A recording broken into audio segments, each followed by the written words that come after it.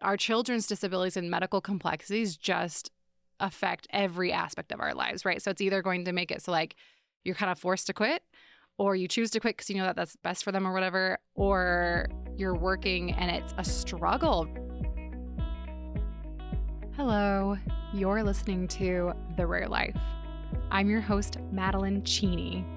Today, licensed therapist and disability mom Amanda Griffith-Atkins is back for a meaningful conversation about the ways that our careers and family roles have been altered, sometimes completely from our expected trajectories. Maybe your career came to a screeching halt as you discovered your child's extra care needs. Or perhaps you've managed to somehow keep your job and at least a bit of your sanity, but you're totally burnt out trying to do it all, and your career has certainly taken a bit of a blow. Regardless of where you fall on the spectrum, this episode is for you. In prep for this episode, I polled the community on my Instagram stories, and the feedback was full of resentment and sadness and even deep grief. It is my sincere hope that you'll come away from this episode with uplifting solidarity, with some major validation for the tough emotions that you have surrounding this topic, and maybe even some ideas for finding light at the end of the tunnel regarding your career, whether it be in the coming months or decades. For newer listeners who are unfamiliar with the lovely Amanda Griffith-Atkins, I'll introduce her really quick and then we'll hop right in. This is Amanda's 9th episode on The Rare Life. She's become a dear friend and has been so helpful in tackling these types of episodes with me. If you are interested in binging all the Amanda episodes, check out the links in the show notes. Amanda is also a member of the Rare Life Board of Directors, which I am so grateful for. She is based in the Chicago area and has 3 boys, the oldest of which has a rare condition called Prader-Willi syndrome. She owns her own therapy practice, which will actually be very relevant to our topic today and you will hear more about.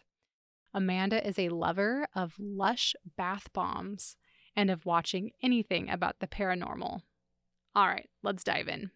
Hi, Amanda. Welcome back to the show. Hello, I'm happy to be here. Our favorite repeat guest. I don't even know if you count as a guest at this point, but happy to have you. I'm super excited to tackle this topic of careers being impacted by our children's disabilities because holy cow, people have opinions. Like this is a really big deal to people. And I don't think I realized that when we picked it as a topic until I opened it up to people to contribute. And we got there's a lot of emotions around this. So I'm excited to dive in. I would love to start out with how this topic is relevant to you in your life and how it has impacted you.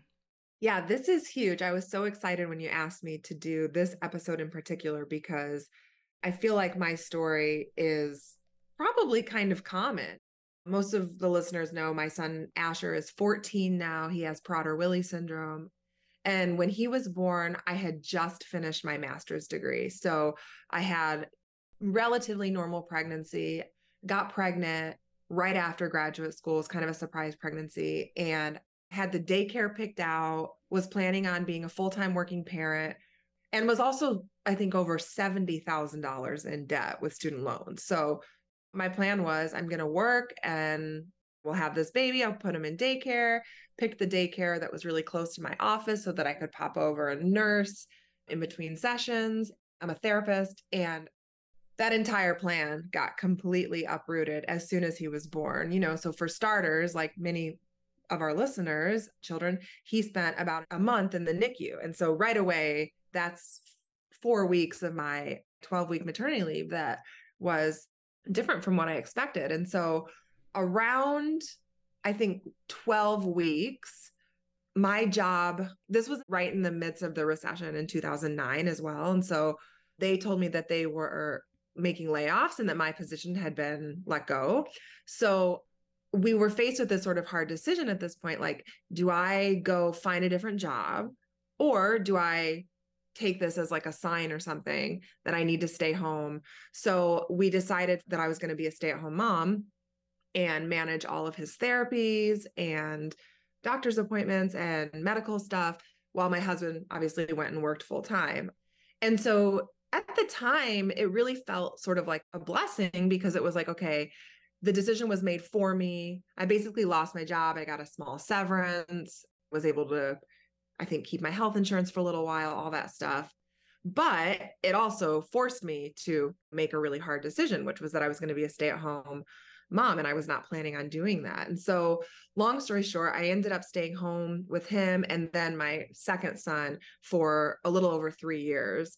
And I'm so excited to dig into all of this today because it was really one of the hardest times of my life. Like, I do not thrive being a stay-at-home mom. It's very overwhelming for me. I have a lot of anxiety around, like, especially when Asher was little, managing his medical stuff, managing all the demands. And at the same time, I can't imagine doing it any other way. I think we'll probably dig into this today, but like, if you decide to work, how do we find trustworthy childcare?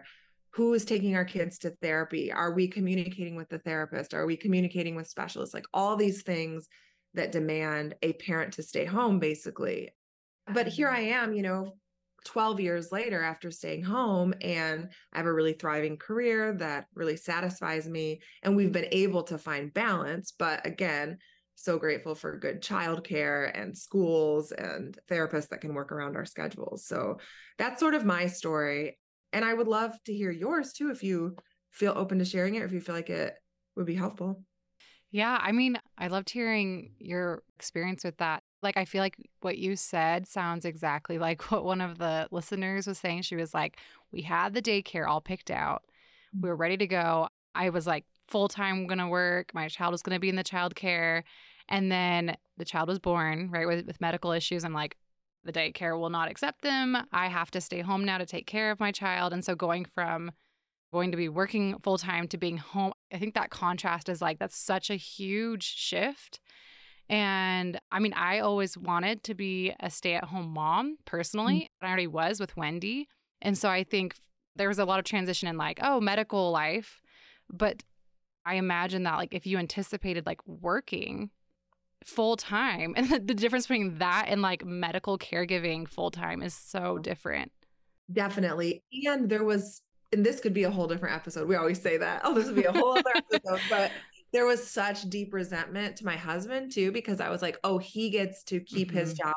It's not me versus him. Years later, I've been able to be like, I'm grateful that he had and has his job. But at the time, it kind of felt like, oh, he gets to keep his job and leave every day, and I have to stay here and deal with this. And this is not what I signed up for. Yeah. And that definitely came up with a lot of people, was like, I resent the fact that like it was just assumed that I would be the one leaving my career and my husband would stay working. Like, why does it have to be me? And was it always women? I'm curious in the responses. Were there any men that were compared? One man, I think. And honestly, I'm like, oh, you're awesome, because he was talking about how it's really difficult for him to work because he's going to appointments like with his wife and his son and, the hospitalization. So I'm like, that's really cool that he's involved in a way that does impact his career.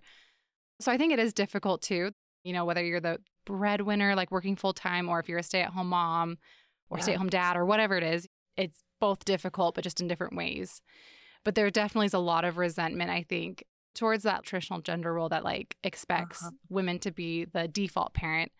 And even the women who are working, they're like, and I'm the default parent. So I'm also doing all the therapies and stuff because I'm mom, which that's sucky too.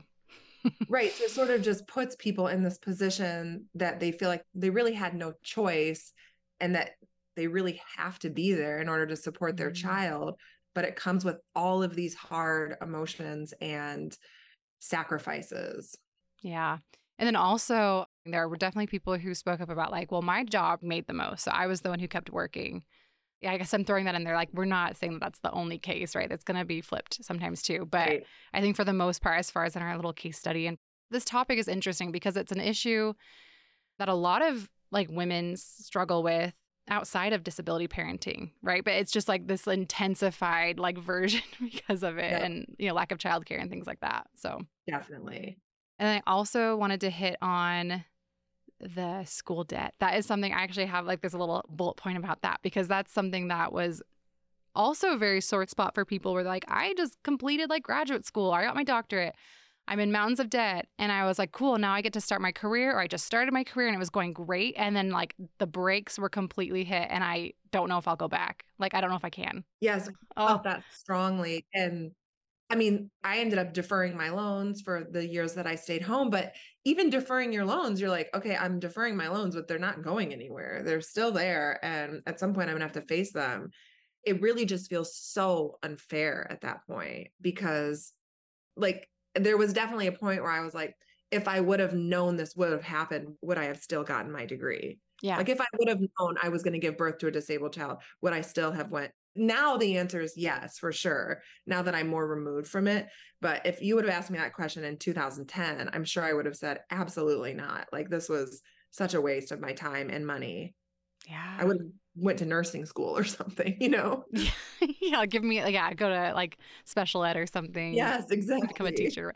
This is just such a layer of the grief, right? Because this is just one more thing that you have this expectation of like what your life is going to be like. And for it to suddenly be turned on its head and be like, actually, that's not really an option anymore. Or sure, you can keep working, but like it's going to be really hard to Yeah. keep doing that more than, your colleagues. And so that was something that people talked about a lot, was feeling devastated Yeah. and grieving that and resenting that. And I feel like this is all very familiar. Like this is just like one flavor, or I guess one reason that we grieve. That's right. And now I have sort of the opposite. Now that I'm well established in my career and it's something that I spend a lot of time on and has a lot of demands on me, I can totally feel the struggles of what it feels like to be a working parent too. And that's not easy Mhm. either. I think either party sort of feels like, oh, the other one probably has it better. Like when I'm working full time, I'm thinking, oh, parents that are home full time, like, man, that would be so nice to be able to really be attentive at your child's therapies and really be intentional about organizing your schedule and show up to school functions and volunteer all the time. But I'm painting that in my head as being so idealistic when I've lived that before. And I know that when I was a stay-at-home mom, I was like, oh, it would be so nice to be going to work right now and have a nanny show up. But now, I have a almost full-time nanny and she's wonderful, but she's not a Mhm. parent, she's not me, she's not my husband. So I think that gets hard too, because now I constantly feel guilty, constantly feel like I need to be more involved with his school. I should be showing up. I should be volunteering in his classroom. I need to know the ins and outs. And I think, especially related to like whatever the specific disability is with Asher, a lot of his disability revolves around food. And so sometimes I feel like, wow, I am really dropping the ball because I'm not cooking as nutritious as I should, or I'm not being as mindful. Whereas when I was a stay-at-home mom, I feel like I was very, very disciplined with what he ate and all of that. Yeah. So I think the guilt is so heavy either Yeah. way. Well, and that's kind of like the whole focus. Because at first I thought it might be like, this section will be, oh, poor people who wanted to work, but they can't. We'll talk about how hard that is. Then we'll move on to the people who are working. And I was like, this will feel kind of weird, like almost like, hey, like these are the people who get to work and this is how great it is for them. But then reading through, I was like, no, like either Right. way, I mean, like there were a couple people and they were like, I love my career. It's been awesome. Things have gone really well. And you're like, I'm so glad. Like that's awesome. That's worked out so well. But for most people, there is our children's disabilities and medical complexities just affect every aspect of our lives, right? So it's either going to make it so like you're kind of forced to quit, or you choose to quit because you know that that's best for them or whatever, or you're working and it's a struggle, right? Like with the therapies and everything, like all the added extra things that need to be done for your child. Like if they just have these extra needs, that's just that much harder to also be working on top of that. And actually, I have this message that I wanted to read. I'm going to quote her because I thought this is going to resonate too with people. So she works. She said, on one hand, I'm so lucky to have been given a tremendous amount of flexibility and understanding in my current role, which I feel like that was a recurring theme. Like if someone's working, it's because their supervisor's really flexible, because you can't, unless you can Yes. call it and be like, I'm at the hospital again. But I kind of feel like because I'm unlikely to find that flexibility elsewhere, that I cannot leave. I'm stuck staying Mhm. here and probably getting paid considerably under what I could get elsewhere if I want a job that continues to be flexible. I had so many larger dreams of where my career was going to take me, and now I feel like I have to just feel lucky that I'm one of the few who could keep working at all. Sometimes I wonder if I should have quit years ago, since I feel like I'm actually in a worse place career-wise than I was when I first started this position. It feels like I'm doing a bad job with my career, but also like I'm doing a bad job of being a completely present caregiver for my daughter, too. Meanwhile, my husband, who took on less of the medical and childcare responsibilities early on, has made huge progress in his career. So you can just see, like, I think people might see her and be like, oh, that's so great. She works in like this medical lab and that's like so cool. But I mean, like all of that, that's so hard. So hard. And I mean, you can just see so many themes in what she said that I already instantly can relate to. I know so many people will feel the same way, but like you feel sort of like chained to it doesn't sound like she loves her job, but she feels like she has to stay because it works with her schedule. And also there's that resentment towards her husband that he was able to, which just sucks. I just hate that because like you can step away from it and be like, I'm so happy that my husband has a good job and that he's doing well in his career. But there is also that resentment of like, wow, I didn't get to have that opportunity because I'm trying to balance it all, right? Yeah. That's what it comes down to. Just feeling this huge sense of overwhelm. I'm going to say stereotypically for moms, not always, of course, but stereotypically for moms, where because some have stayed home full time, they become the default parent. They're having to manage all the care, be in this like medical position that maybe they never asked for. And while on one hand, we're so grateful to be able to do it, and there's nobody else we would want to do it, it's also something that feels so hard and scary and anxiety provoking and like truly changes our lives and our identity. Yeah. And also, where you say, like, oh, I'm so grateful that, like, my partner has a job where they can support both of us or all of us without me working. I mean, there were plenty of people too that said, like, I hate not being able to contribute financially when we need it the most. Like, I would love to be working and contributing. Like, we have so many medical bills, so many more expenses than we used to. And I can't work because if I do and we get qualified care for my child, that will take more than my paycheck, right? And so it's just kind of like this horrible, like lose-lose situation where you're like, we need money, but like I can't work because I also need to take care of my child. And so that's just, I think that financial strain on top of all of this, obviously, it just adds so much stress. Not to mention, like, how do we find good childcare? Like, if you have a medically fragile, let's say 1-year-old, how are you going to find a daycare where you trust them to care for your child? Or even like a nanny, it's not easy to do, to find someone that's going to be invested and take it seriously and skilled enough. Anytime I see someone post, like in my neighborhood Facebook group or something, like I'm looking for a sitter Thursday night, and then someone's like, oh, my 16-year-old daughter can come over and do it. I'm like, I wish. Like, there's no way a 16-year-old could come into my house and watch my son. Like, like need someone with like a bachelor's degree in nursing or early childhood education or something. And I don't know, that feels really overwhelming too. I think some parents are like, if I could find good childcare that I trusted that would accept my child, yeah, maybe then I would consider going back to work. But it's just hurdle after hurdle, Yeah. Plus the expense of it. And like a lot of people also talk about, and I've heard this other places too, but a lot of daycares won't take a child, even if they're just still in diapers. Like, right. That's not even like a medical need, but if they're not toilet trained, like they won't even accept them. And so you're like, what am I supposed to do then? To hire a qualified nanny? I mean, hiring a nanny at all is so expensive. And so to get someone who like has any kind of medical training or is willing to be trained in that way, I mean, is so hard. And then also like in-home nursing, right? Some people have in-home nursing, but there were also several parents who talked about they would have the in-home nursing, they'd get them trained, like, great, now I can work, right? Because they're going to be with my child. I don't want to get in their way anyway. It's kind of awkward. But then notoriously, they don't show up. And so then you're like, 3 no-shows this week. I can't keep calling into work being like, sorry, my child's nurse just didn't come. And so then they end up quitting. And so that's just so hard too, because it's kind of this false promise of someone caring for your child when they're super flaky. So, and obviously that's not always the case, but we have a whole episode about that situation, which comes out in a few weeks. But like, it's another layer too. Ooh, that's exciting. I'm excited for that one. Something else that I was thinking about too is the identity. We touched on that a little bit, but I know for me, going to my job and being able to be, particularly in my job, be a therapist, talk to other people about their problems and feel like I'm helping people, that really helps me escape from the stress of my own home. And it helps me feel like an adult again. It helps me feel like, okay, I'm passionate about something. I find value in this. I find worth in this. And I know many, many parents would say, I find value and worth in being a stay-at-home parent, of course.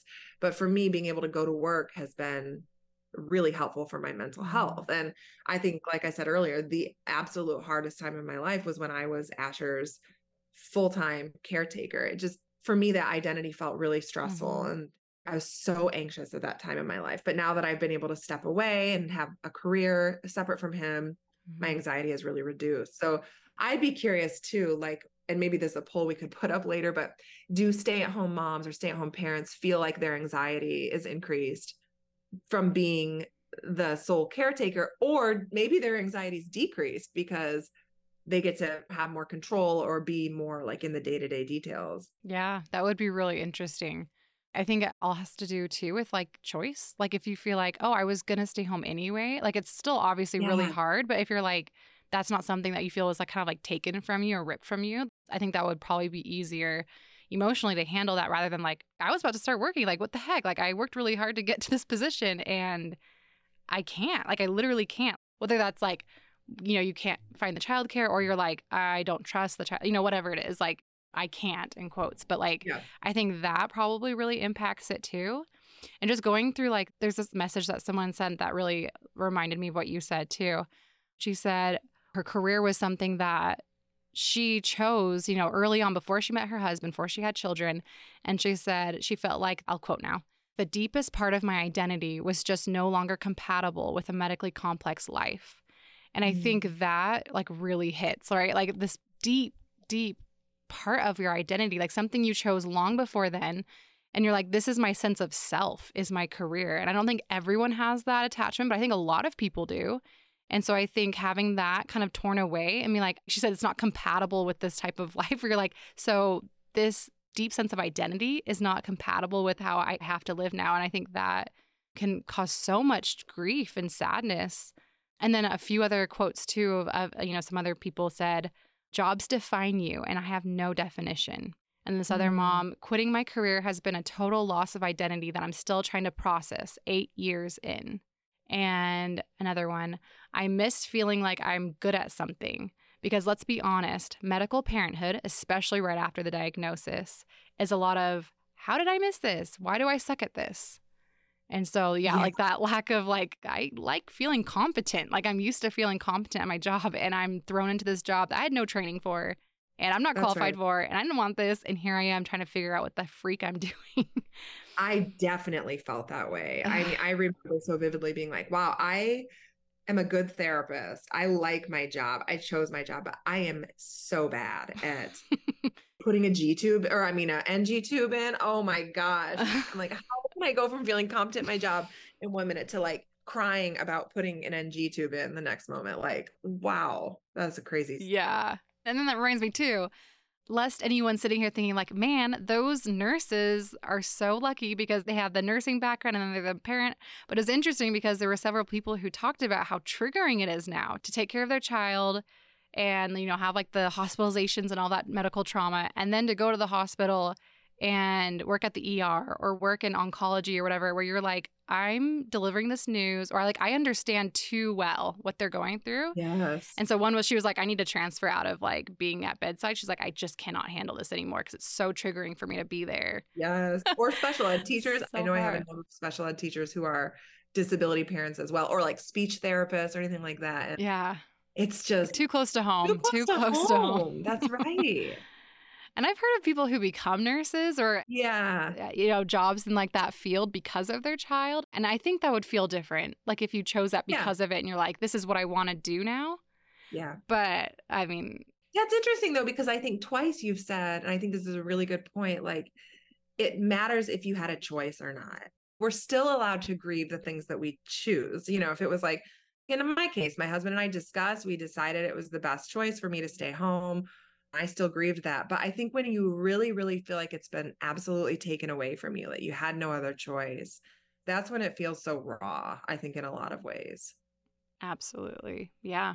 Maybe that's our theme for this episode is like, man, if I don't have a choice in it, or I feel like I don't have a choice. I mean, even arguably like your decision, I think that's borderline. I feel like that. I agree. You didn't necessarily have much choice in that. I think like, what was I going to do? Like, Asher was 12 weeks old. He had just came home from the NICU. Like, Mm. what was I going to do? Start applying for jobs and be like, and also I'll need to definitely take off one afternoon a week to go take him to specialist appointment. And then, I was 26 also at the time. I think that's important to point out. I was pretty young, and I'm going to try and find a nanny that can like manage all of this.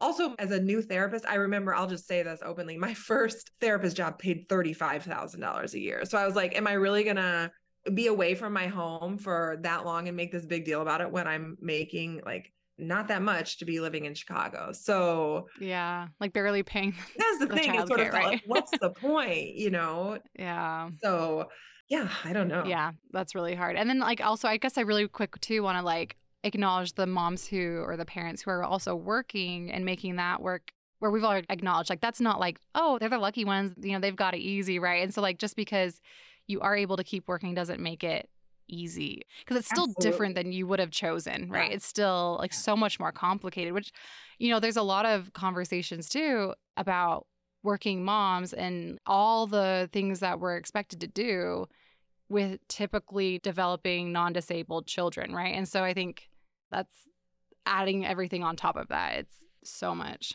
Definitely, because I know even now, like working full time, I still will have to cancel clients unexpectedly. Oh, my son's home sick, or oh, I had to take this appointment. I thought I would be done at 11, but the appointment's going over. I have to cancel my 1 o'clock. These things happen all the time still. Mm. And I wouldn't even say that I'm like, my husband and I do a pretty good job of sharing the like default parent, but we still have to cancel work or take time off here and there for it. Absolutely. I'm going to read too like this message from a mom where she talks about that.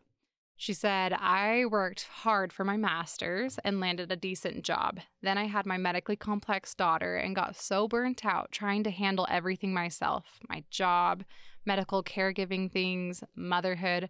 I ran on no sleep, used all my PTO for appointments and admissions, like hospital admissions, and often brought my laptop to hospital admissions and worked into the early morning just to hold a job. I can't even, right? I'm like picturing like the early days of like going to the hospital all the time. I'm like, and trying to hold down a job while you're there. I have so much respect for that. Yes. But she says, because I had to financially. So there's another like forced into it feeling, right? Like of like, I don't even have a choice. There was so much added stress during that time. Lots of feelings of having to do it all. And while I did have significant help from my mother in picking up shifts that were not filled by nurses because they kept flaking. This is actually one of the guests for the episode about in-home nursing. So I know that they kept flaking. She said, I still couldn't do it all. My mental and physical health suffered. I had to leave my job because it was all too much. We made a lot of sacrifices and still screwed ourselves over financially for it a bit, but I couldn't do it anymore. I never wanted to be a stay-at-home mom, but I absolutely needed to so that I wouldn't be at the mercy of someone else's schedule anymore. Our lives needed me to be more available to my daughter and to her needs than my job would allow, even with a lot of flexibility from my supervisor. So have you interviewed her already? Yeah. So was she resentful? That's what I want to know. Like, or did she feel like grateful, or is it both? I mean, so we didn't talk too much about that aspect in the episode about in-home nursing, but definitely resentful towards the in-home nursing not being a reliable source of care. Because I feel like if that would have been the case, right, like in this perfect world where you have an in-home nurse that's loving and caring and doesn't do really dangerous things and actually knows how to do medical stuff. I mean, like, it's ridiculous. Oh, man. Then that could be doable, right? And even then it's still hard though, because as much as you have great nannies or great in-home nursing, like there's still so much that falls on you as a parent, right? There's some things that they can't replace. And so like if they're going into the like an emergency hospitalization, like the parents are going with them. Yeah. All of this to me just highlights, which I'm sure so many of your episodes do, highlights the way that people with disability are overlooked and like underserved. Yeah. And by default, then parents of kids with disabilities as well. Like our system is just not set up to support people that have chronic health issues. And I mean, the fact that it's so difficult to find an in-home nurse to me just says that it's like people with disabilities, they're like forgotten. Yeah. And I love that there are so many disabled people and their parents like advocating for change there. Cause I know there's, even specifically if we're going to use the example of in-home nursing, like this is not okay. Like we will not be ignored. Yeah. Which again, that's a whole thing too, where you're like, and you're so overstretched with all of your other Right. responsibilities and Right. trying to like advocate for this change. But I have to read this. This one mom was like, she said, I feel robbed of being able to meet my full potential, not by my son, but by the system. I just feel like that sums it up really well, what you were saying. Yep, exactly. That's huge. Yeah. And I think, the resentment here on both sides of this, whether you have a job or you don't have a job, but it's just not ideal because of the extra needs and stuff. I mean, it's like, I think there's just so much resentment. That's one thing I want listeners to feel from today's conversation is that you are not a bad parent for feeling resentful of the situation. Because I imagine that feels shameful, right? Like, oh, I'm sitting here with my child, taking care of them. I should feel so lucky I can. Or does that mean I don't love my child? Or gosh, I'm so ableist because of like, oh, they're disabled and I'm feeling upset about this. But like, I think it is absolutely understandable and natural to feel that resentment and that sadness and that grief. Like that one parent said they're still processing 8 years later. Yeah. It's a real loss. And I think if we're being honest, like under the resentment is always, like you said, grief. It's always grief that's like, this choice was taken away from me. This isn't the life I expected. I wanted to be like dropping my kid off at soccer practice, not off at speech therapy. Like underneath that resentment and blame, which I think feels sort of empowering to be able to be like, I am so mad at the in-home nurse. Like it's her fault. Mm-hmm. It's so much easier. And I'm not saying that that's not valid because that's totally valid, but I think underneath that is grief that it's like, I'm so devastated that I even have to have a home health nurse because this is not the life I expected for my child, and that's tricky too, then, because I think then all those things that you said, like guilt and like, is that an ableist view? Is there something wrong with me for saying that? But, you and I will be the first to say, like, you're allowed to grieve the fact that your child's suffering. You're allowed to grieve the fact that like your child doesn't get to do what other kids get to do. And similarly, exactly the same, the fact that you don't get to have the life that you expected. It's both. It's for them and it's for us. Yeah, totally. And I think there's also like, and we talk about this a lot too, but like this importance of remembering that like you feel a lot of different emotions at one time and they can even be like really conflicting emotions. You're like, wait, I feel like so resentful towards my spouse. He can work all the time. I can't work and I don't get that career. He's progressing more than me, or I don't know. It's so hard to work or whatever. But then also like, oh, I'm so grateful for these moments with my child, or like, Right. oh, I'm so grateful, that I can, or whatever. Like, and you can feel the different things Yep. all at once. And I mean, we're human. So like, we're going to feel all the things. Was there anyone that said, out of all the people that responded, that they were like, I'm so grateful that I get to be a stay-at-home mom. Like I wouldn't have it any other way. I love it so much. So I think like a lot of the gratitude messages I got were actually about being able to work, Yeah. which I think is super interesting. There were a few that said, I'm grateful that I can take care of my child and they get the care they need, like knowing they deserve that better care that they can offer. So that was definitely there. There were quite a few messages of like, I'm really grateful that I'm able to work at all, knowing that not everyone can with that situation. Yeah. But like with my situation, I was telling Justin, I was like, this is like kind of an ironic episode because I kind of have like the opposite situation for most people where it's like I was a stay-at-home mom and I kind of pictured that. But I love to work actually. So I was a stay-at-home mom, but I wouldn't say I was like thriving or like, this is the best ever. I would never want to work. Like I know people like that. I'm like, you're different than me because like I love to make money and I love to work and I love having like the colleagues. It's just so much more structured, which I like. But I mean, there are also things about being like a stay-at-home mom I think are really cool. So then when a few years after Kimball was born and I was like, oh, I want to start this podcast. And I started working part-time on that, like 20 hours a week. I mean, it was during nap times and before they'd wake up in the morning after they went to bed. So it was like without any childcare. And it was, oh my God. I didn't have any, like I had no me time. I did that for like 2 years. Yeah. Wow. But I do remember this feeling of like, oh, I really liked having something else. Even though, see, this is so funny, and I feel like this is similar to you, even though I was sitting here talking to parents about disabled kids and being a parent. So it's like about the same thing, but it feels different when it's like your job is not necessarily taking care of the kids, I mean, it gives you Yeah. purpose. You're supporting other people. You're finding meaning through your work, which is so important. Yeah. And it felt very like intellectual Yeah. aside from that. And then it's interesting where I guess this is where I'm trying to get to is like, because of Kimball's disabilities and medical complexities, I have this job. Rather than like, because he has these medical complexities, I can't have a job. Yeah.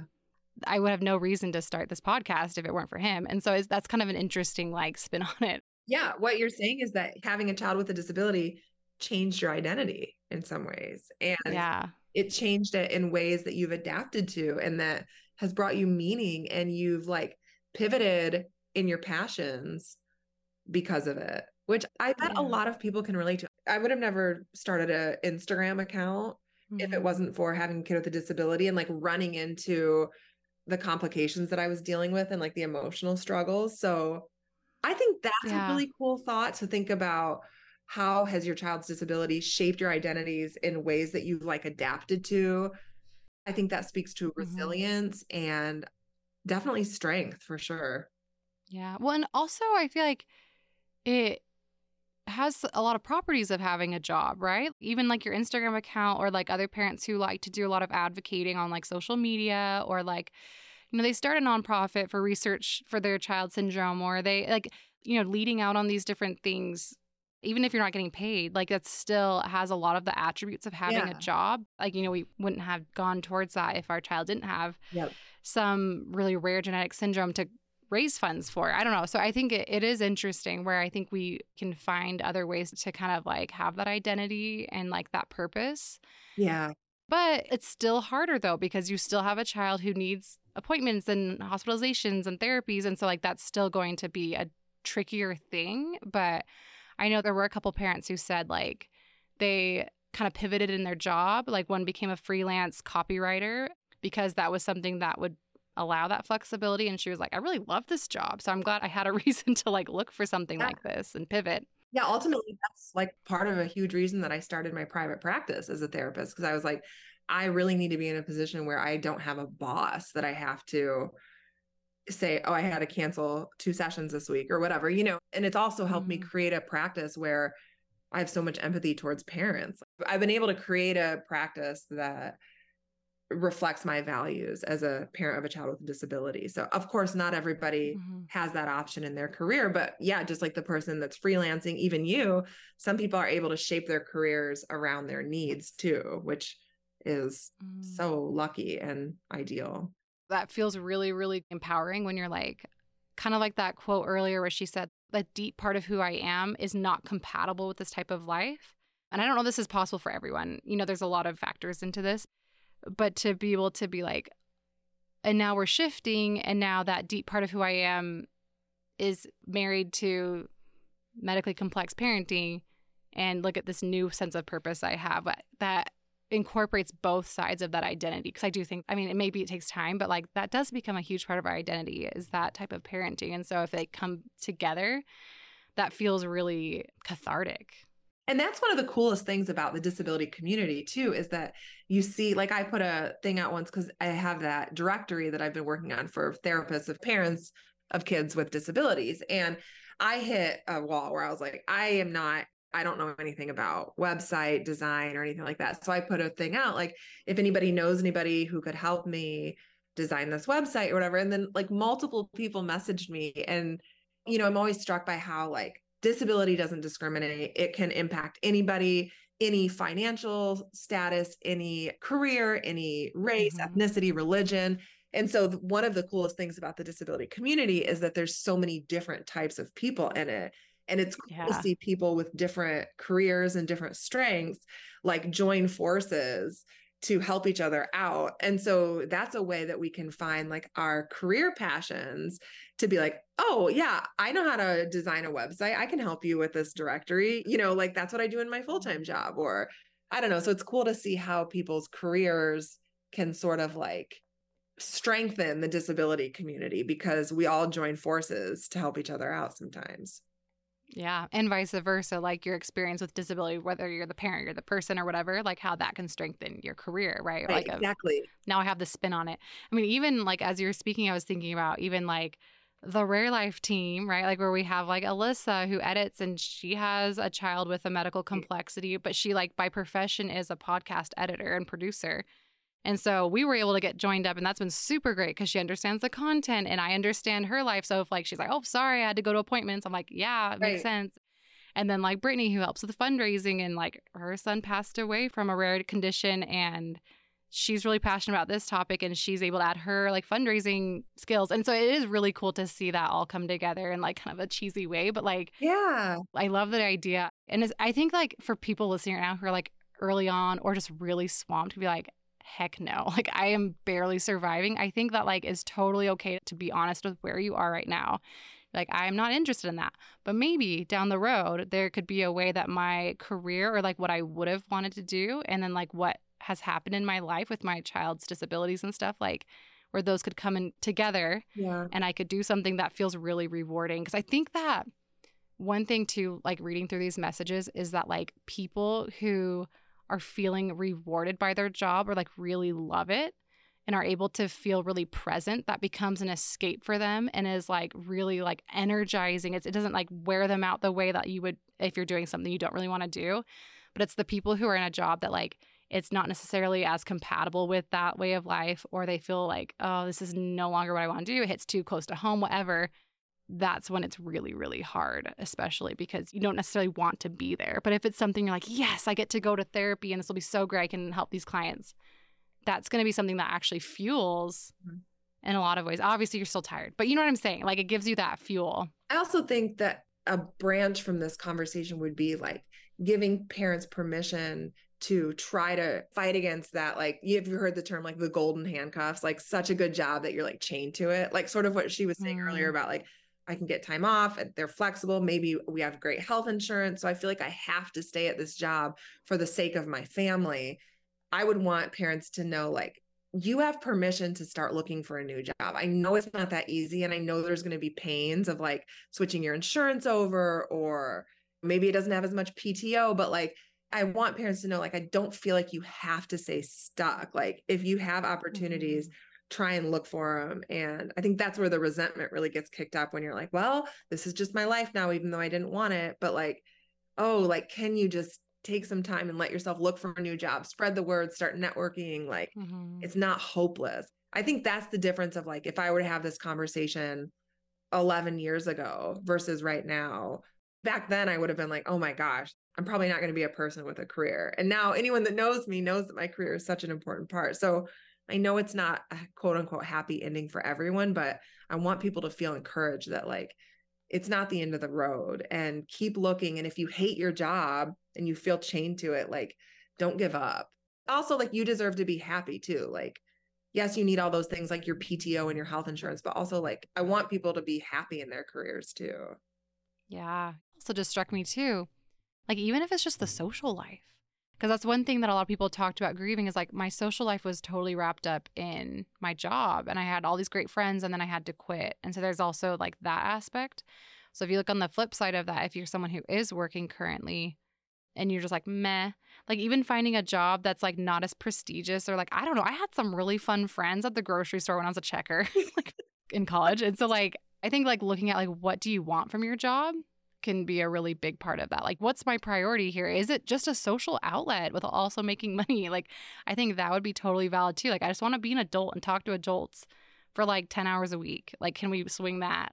Yeah. What do you need your job to be? That's probably a good starting point. Like maybe some people are like, no, I need a job where I make $100,000 a year and have health insurance and PTO. Okay. That's your starting point. Maybe other people are like, I need not that much money and could work part-time and really just want a community of people that I like. So that could be a good starting point. I think like, what's your bare minimum of what you have to have from a job? And then you look at your options from there. Or is it something that, you know, maybe you're willing to get some more training on? Oh, I'm going to go back and get my certification in being a personal trainer or something so that I can create my own schedule. And don't be afraid to think outside of the box. I know it's not that easy, but I just don't want us to feel limited by this. Yeah, totally. I think that can be really empowering. I think I don't want like stay-at-home parents to also feel like left out of like, oh, what about me? Yeah, I don't know if we have tips too for like that aspect. If they're like, no, I mean, like, I know I can't have a job right now. Right. And so, right. Or I don't even really want to. Well, I guess we're mostly speaking to people who have some level of grief in that. Yeah, I think that's a really good point. Like, Also, I don't want to assume that everybody who's staying home is sad about it. I think it's a Mm-hmm. double-edged sword. Like, I know that there's people that are home that are so grateful for it and feel like this is exactly where I need to be. It's not perfect. It's not great all the time.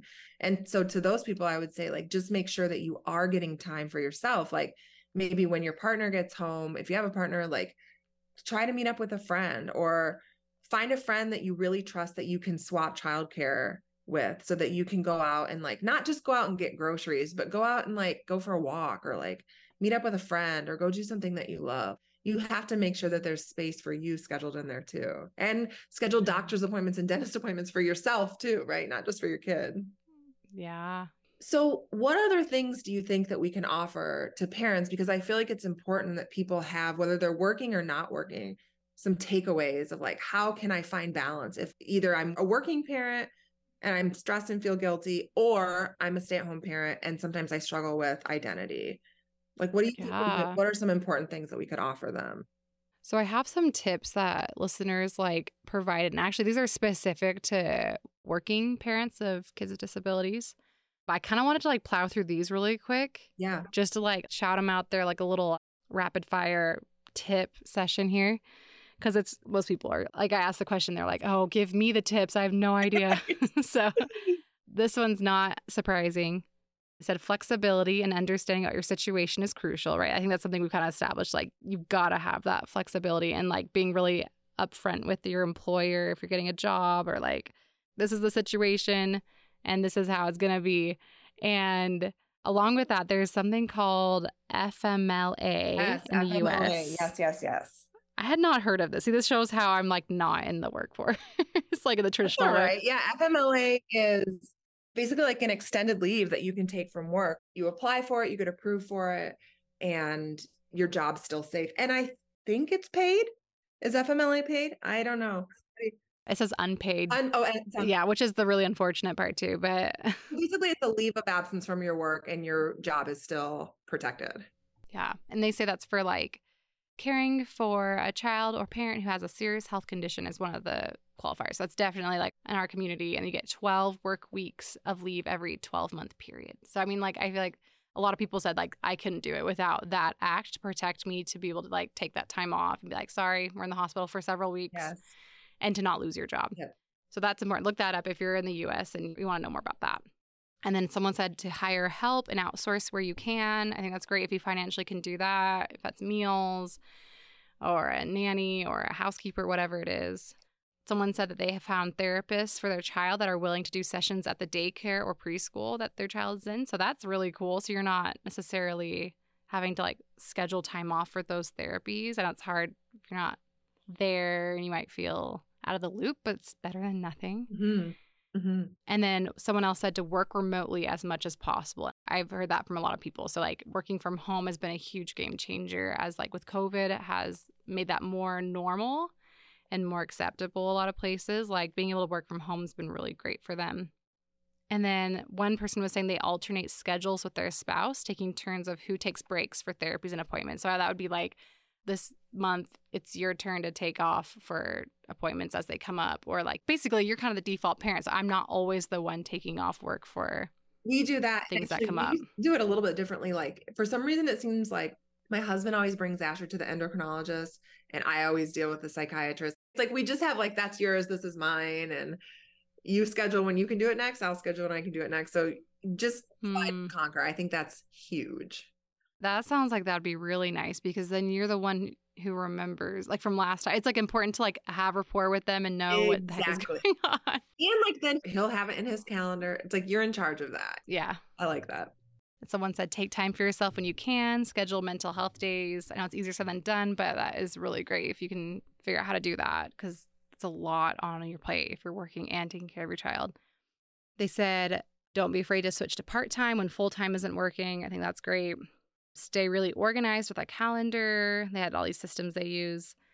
Oh, and then this person said, try to find other parents at your organization or your job with disabled kids. You'd be surprised. I think that's a good one. It's really good. Well, I'm thinking about that talk that we did at the bank. UBS. Yeah. That was cool to see how many people showed up for that. So there are people, especially if you're at a bigger corporation, there are people there who get it. They're just not talking about it. Yeah, talk about it, man. Like, Yes. find your people. I think that would be so cool to be like, oh, PT today, crazy. And like, oh, Yes. yeah, me too. You know, I don't know. I feel like that'd be really cool instead of like hiding away and like, oh my gosh, no one else gets it. I'm such a wreck. I can't focus at work and like thinking you're the only one. Yeah, because then you create a group at your work with 12 parents and you guys advocate for changes. I mean, I know, again, all of this is easier said than done, but there's strength in numbers, that's for sure. Yeah, that'd be super cool.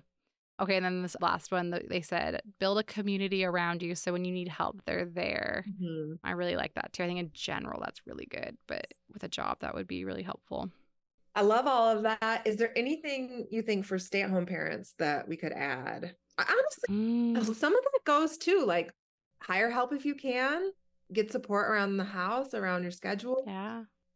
Take me time. Yeah, that's right. Stay organized. That's right. Find your colleagues, right? Find other stay-at-home Right. parents that have disabled kids. Like Huge. that would be the same kind of thing. Yeah. And like meet for real. I feel like Instagram and social media is like super great for that connection. But like when you're together Yeah. physically, that's a whole different thing. Another thing I was thinking too is like, I know we feel as parents that we have to take what we can get with scheduling about doctor's appointments or therapies, but schedule a time that works for you.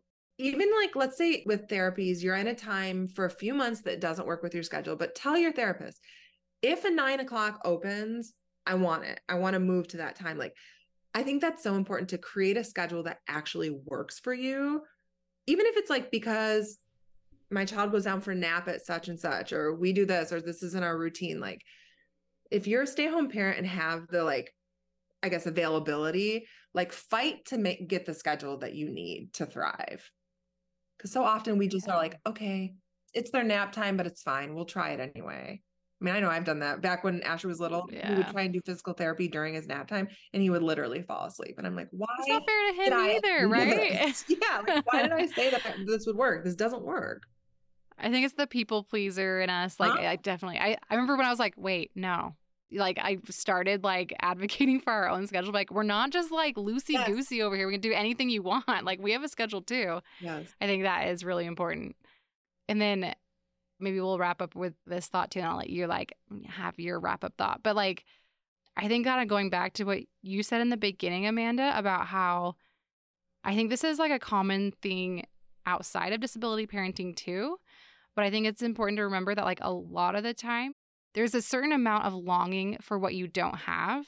And I have experienced that like intensely, like, oh, I'm a stay-at-home mom. Oh, those lucky moms who get to work. That would just be so great if I could just work. And then here I'm working like, oh my gosh, how I can't do it all. This is too much. This is too much. I wish I could just be with my kids. I miss them. And so I think like oftentimes you're going to like kind of long for the other thing. And I think recognizing that can be really helpful because you can be like, oh yeah, like it's a natural tendency to kind of think the other side of the grass is greener and to take that for what it's worth. And that's not going to like minimize like the very valid feelings that you have about it. But I think like remembering that aspect of it can be really, really helpful and be like, okay, but like when I wasn't working, I really missed this. Or okay, but like when I was with my kids, I wish I could be working. So like obviously there are things about this that I do enjoy or that are like beneficial. Mm-hmm. Self-compassion. That's what you're saying is like, if you notice a feeling that comes up that's like, I'm unhappy, I wish XYZ, all you have to do is say like, yeah, I have compassion on that feeling. And I know that it's not perfect for the other side either, you know, like be gentle with ourselves as we're trying to figure all this out. And as we have human emotions, because this is really hard. And whether you're working or home or working part-time, like we all wish that we were doing it more perfectly. And I saw this quote on our notes for today, perfect is the enemy of good enough. I think that's so important. Like we're all just trying to do a good enough job. That's enough.